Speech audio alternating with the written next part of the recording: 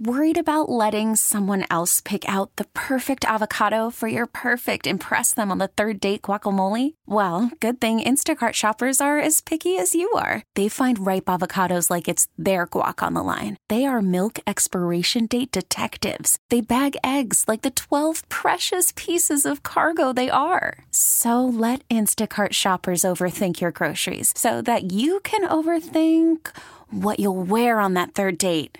Download the Instacart app to get free delivery on your first 3 orders while supplies last. Minimum $10 per order. Additional terms apply. We get it. Attention spans just aren't what they used to be. Heads in social media and eyes on Netflix. But what do people do with their ears? Well, for one, they're listening to audio. Americans spend 4.4 hours with audio every day. Oh, and you want the proof? Well, you just sat through this ad that's now approaching 30 seconds. What could you say to a potential customer in 30 seconds? Let Odyssey put together a media plan tailor-made for your unique marketing needs. Advertise with Odyssey. Visit ads.odyssey.com. It is noon in the Delaware Valley. Mike Sealski, Glenn Macnow, 215-592-9490. We're going to go to the phones in a few minutes, but this is our time to do This Week in Philadelphia Sports History. Brought to you by Scheib Vintage Sports, where there's a story in every stitch. Visit their new location in Wayne and Lancaster Avenues in downtown Wayne or at scheibsports.com. And don't forget, $50 gift card from Scheib Sports to the best caller of the day. So, Mike. Glenn. 19 years ago this week was the closing of Veterans Stadium. The Phillies closing of Veterans Stadium. I'm going to play you just a little bit of it. You'll get the tingles. This is Harry Kalas on that last day. Veterans Stadium is more than concrete and steel. It's a place we will remember forever. As you know, baseball is a game of numbers. In the history of Veterans Stadium, 2,617 regular season and 25 postseason games have been played here. More than 500 players have worn Phillies pinstripe uniforms during more than 24,000 innings. The biggest number of all, it's you fans. More than 68 million of you fans have been here to see the Phils play. Thank you. God bless you. And I'm telling you, he gets a little choked up. I watched it. Yeah. He gets a little choked up there. Yeah, at he the does. end. Harry was the best. Gosh, he was so good. He was so good. They did that so well. I watched the whole thing, which was like an hour long, right? Yep. And they had Mike Schmidt circle the bases one last time, and Tomei's on the team, and he and Tomei embrace at home plate. And it's when Tug was really ailing, and they said the last pitch at Veterans Stadium has to be by, and a limousine drives across the field, and out comes Tug McGraw. Wow. Yeah. And he throws a pitch. And they hit everything right. They had, for every year that they were there, I think it was 1971, they had a flag, and behind the flag came several guys from that team, and great players and obscure players. And Sure. The Phillies, and I think they still are, have always been so great at that kind of thing. They always nail the historical stuff, the nostalgic stuff. They really do a great job with that. And, they had been in that stadium 32 years. They had the best years of the franchise in that stadium when you're talking about basically 76 to 83 up till that time. So, believe me, I can remember the first time I went to the Vet as a Phillies fan as a kid. I went for my 8th birthday, and I think I've told this story before, got upset at the game because I wanted a kiss from the Philly Fanatic, and the Philly Fanatic missed me the first time around, and I got upset, and then the Fanatic came back and hit me with his tongue, and everything was good. Oh, so you're okay. Yeah, I've gotten over it now. I know people. I could still arrange that. It took years of therapy, but I got through it, yes. A couple other things about it. One, in contrast to the Phillies, do you remember how poorly the Eagles handled that? Yes, and there are reasons for that, I think. Okay, let me just say what they did, and then you can explain the psychology of it. They did nothing. Yeah. They basically, and I think it was halftime of a game, ran a play where Jaworski handed off to Wilbert, and he ran down the field. And that was it. Yes. Why did they do it so poorly and the Phillies did it so well? I think it comes down to this very simple fact. The people who owned the Phillies were still tied to and had affection for Veterans Stadium. Jeffrey Lurie, from the time he bought the team in 1994, wanted to get out of Veterans Stadium. You know, Yeah, I mean, well, I didn't blame him. Yeah. he buys the team in '94. They have a new stadium within 10 years. Yeah. And It was an early goal, and they did it. yeah, and he didn't like the place. He thought it hampered them in terms of signing free agents and being the kind of franchise that he wanted them to be. Yeah. And look, I'm not saying that they should have handled the closing of it the way that they did. You've got to understand your audience, understand the market and the city and the fan base and all of those things. I just think that that's what this comes down to is he and the team wanted to be somewhere else. Yeah, I think you're right. And I think you're right in your other point, which is despite that, they should have recognized the moment. Okay, here's the other thing.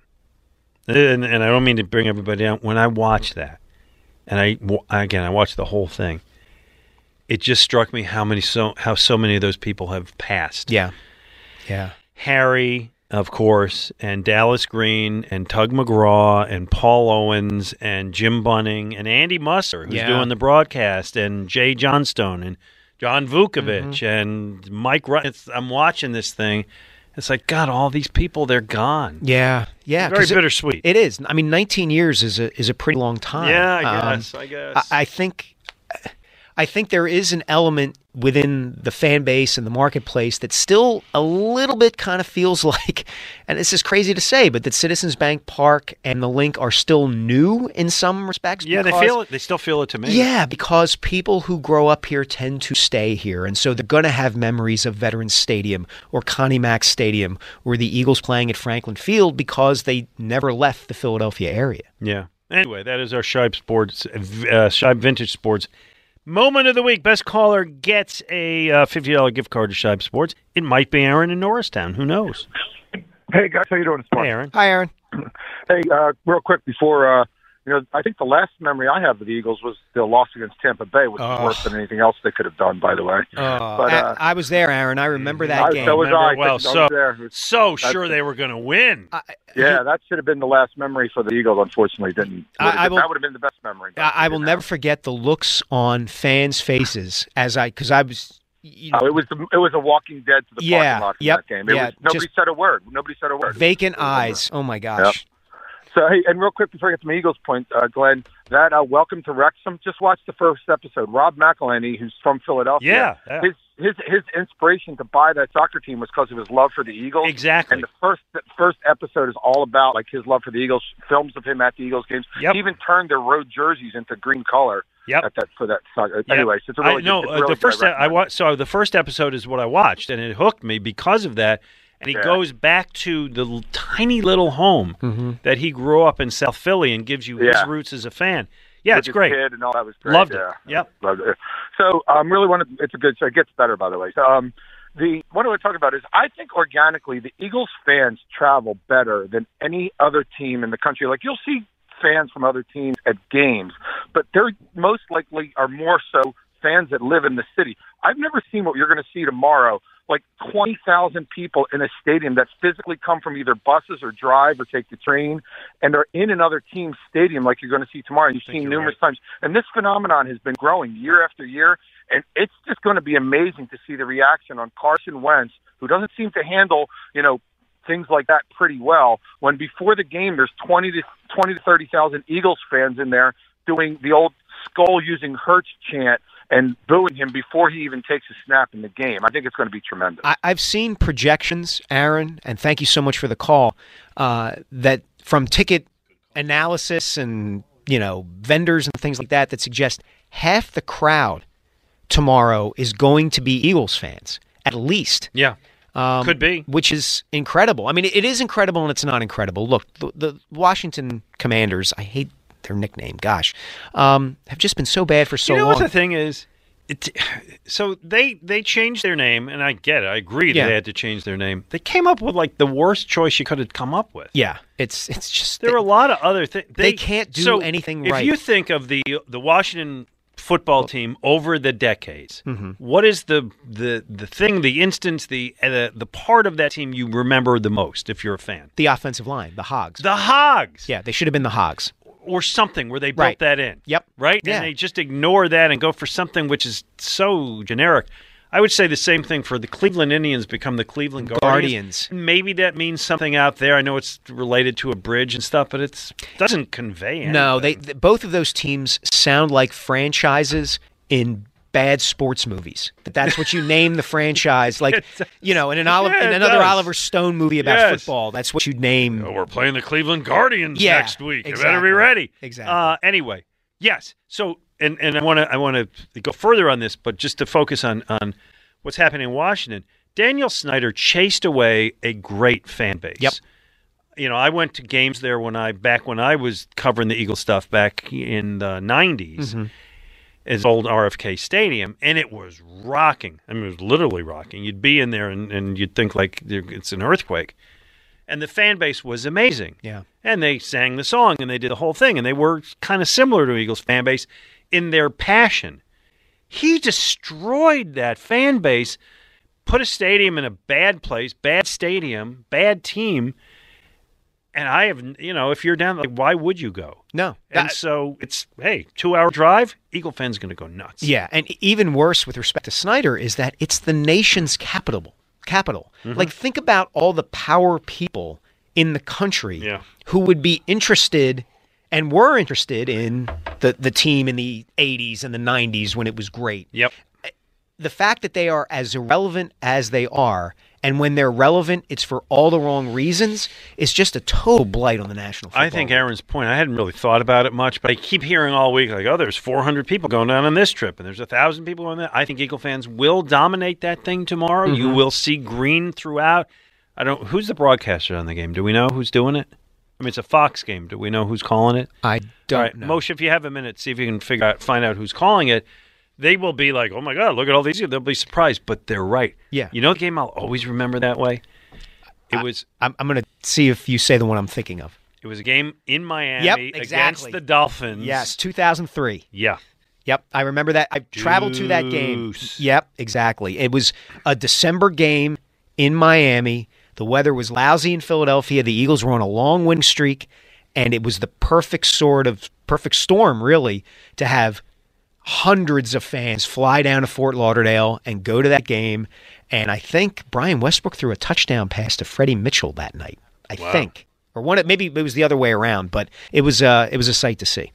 Yeah, that's the one I'll remember. And tomorrow's going to be more. So Moshe was calling the game. Adam Amin, Mark Schlereth, and Christina Pink. That is not Fox's A team. No, Fox doesn't have an A team anymore. That's not true. No, stop. That's not true. Kevin Burkhardt is terrific, and I'm not just saying that because I've known him a long time and he's a friend. He is absolutely great.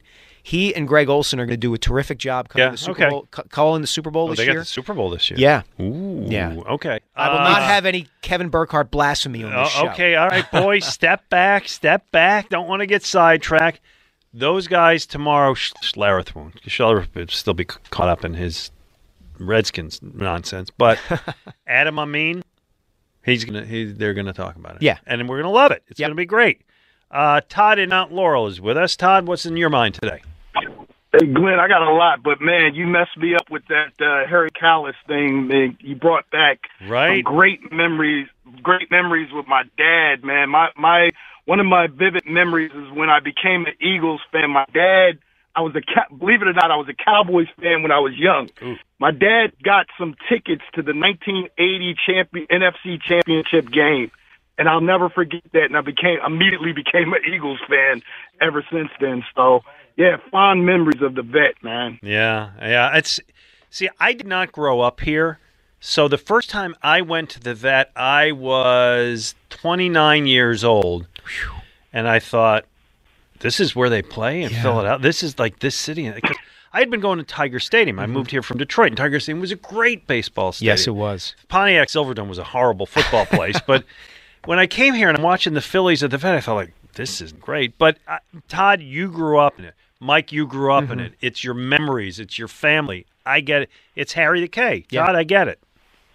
Well, I mean, it was the memories that were made there, and that's really. I mean, the building sucked, but exactly. I actually played college games there, and I know how bad it sucked. But the memories that were made there, and that when you had Harry Callis, man, it just brought back that memory of my dad. He worked at Temple, and we didn't have a whole lot of money. He got enough money because I liked the Cowboys at the time. But it was the NFC Championship game. You were that was the game? It was the NFC Championship game? Yes.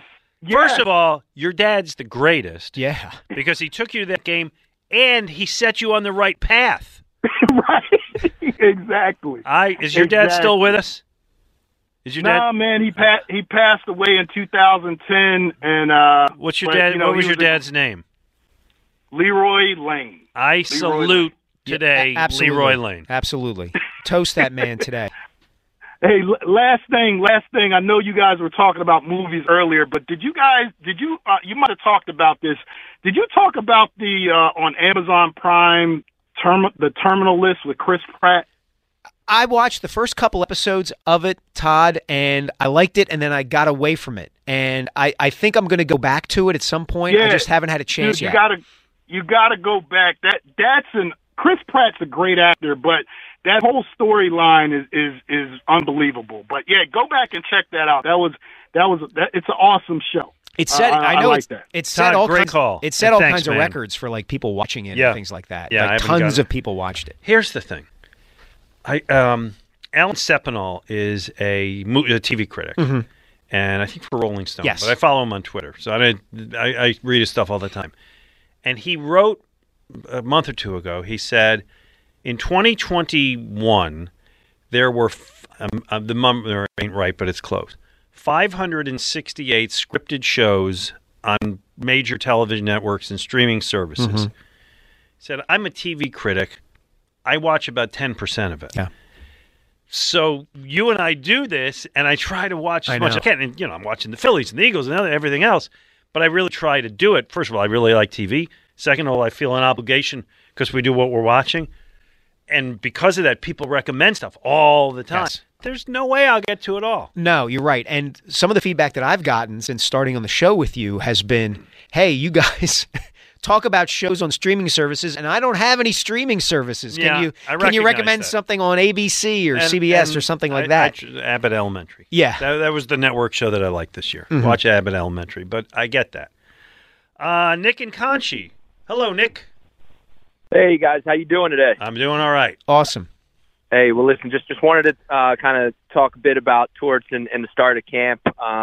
In my opinion, he's like the biggest tryhard in the NHL. I don't know if you guys saw the kind of photo flying around Twitter of him standing over one of the Flyers after like a bag skate. And I think they're just so far away from where the NHL is. And it's the head coach and how they're training, but it's also Chuck Fletcher and the talent that's on the roster, the lack of talent. And unfortunately, I really think it's a season to forget before we even start, So it's not looking good. Well, Mike, hold on. Mike's got a goal for it. Yeah, I mean, my feeling is, Nick, that the Flyers for a long time have needed to start trusting the process. Glenn's ready to retch next to me in the studio, but it's true. Especially with the way the NHL has changed over time, the way the sport has opened up and goal scoring has come back. They need top-end talent, and they don't have any. And so if you can get Connor Bedard, that would benefit you in a big way. You want a tank too? Well, listen, you know what? I've got to bring up, we're wasting Carter Hart.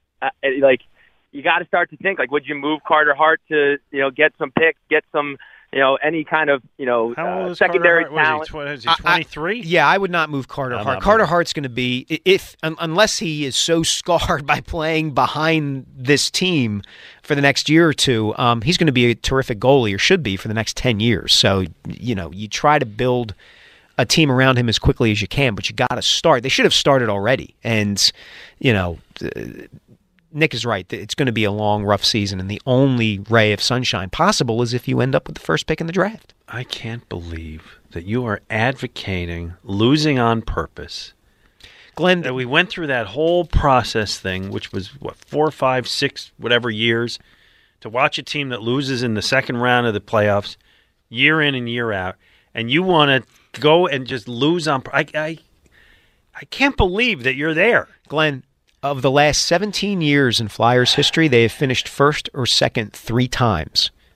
Yeah, how do you get great players? I don't know. How do good teams get better? They are bad first. So you're putting all your eggs in the one basket. Well, you're going to do this, and you're going to win the lottery, and Connor Bedard's going to come and save What I'm saying, no, they need to be really bad for a while. Oh God, they do. I'm sorry, but they do. Okay. The Colorado Avalanche were awful for 8 years. The Pittsburgh Penguins got top 3 draft picks 3 straight years and ended up drafting Sidney Crosby, Evgeny Malkin, and Marc-Andre Fleury, and they are still making the playoffs based on those 3 drafts. All these years later, you have to do it. I'm sorry, but the entire incentive structure of the league is set up that way. I will stand for morality. That's it. That's my argument. My argument is I'm going to stand for honesty and morality. We should frame this come the first week of November as like a debate, a campaign debate. We can do that. I'm so disappointed that you, like a citizen of this world, a father of 2, somebody lacks the morality that you're going to lose on purpose. You can. It's all right. I'm not going to change it. That's okay. You can have morality if you want to. I mean, the system is set up to incentivize teams to do this. Which is why I think they should do away with that kind of draft. I'm with you. I think they absolutely should. We'll do that someday. Okay. 215-592-9494. Mike Sealski, Glenn Mack now on 94 WIP. But before we go, let me tell you that this hour is sponsored by Meridian Bank. Business banking at its best. Visit them at meridianbanker.com. We get it. Attention spans just aren't what they used to be. Heads in social media and eyes on Netflix. But what do people do with their ears? Well, for one, they're listening to audio. Americans spend 4.4 hours with audio every day. Oh, and you want the proof? Well, you just sat through this ad that's now approaching 30 seconds. What could you say to a potential customer in 30 seconds? Let Odyssey put together a media plan tailor-made for your unique marketing needs. Advertise with Odyssey. Visit ads.odyssey.com.